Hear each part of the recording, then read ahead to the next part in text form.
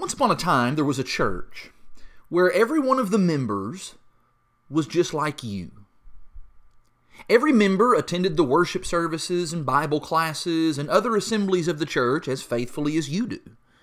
Each one participated in class and listened to every sermon with the same intensity as you do. All the members followed along with every prayer and sang each song with the same spirit as you do. The elders, the deacons, the preacher, the teachers, and all the other members had the same level of commitment to the growth of the body as you do. Each member was as cheerful and as liberal in their giving as you are in yours. Everyone prayed and studied the Bible as fervently in their daily lives as you do in yours. Each member placed the same amount of emphasis on their job and school and recreation and entertainment and other activities as you do. Every member showed the same concern for the sick and for the shut-ins and for the needy brethren as you do.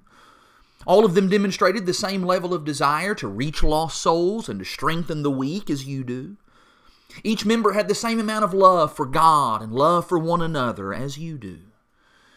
In 5 years, that church will, you fill in the blank.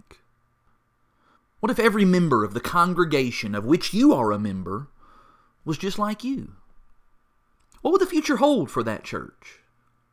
Would that church be strong and active and making a difference for the kingdom of Christ?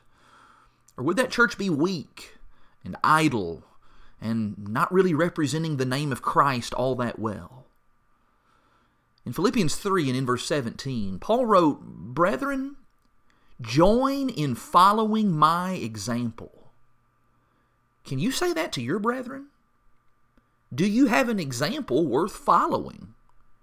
If everyone in the church did follow your example, that church would be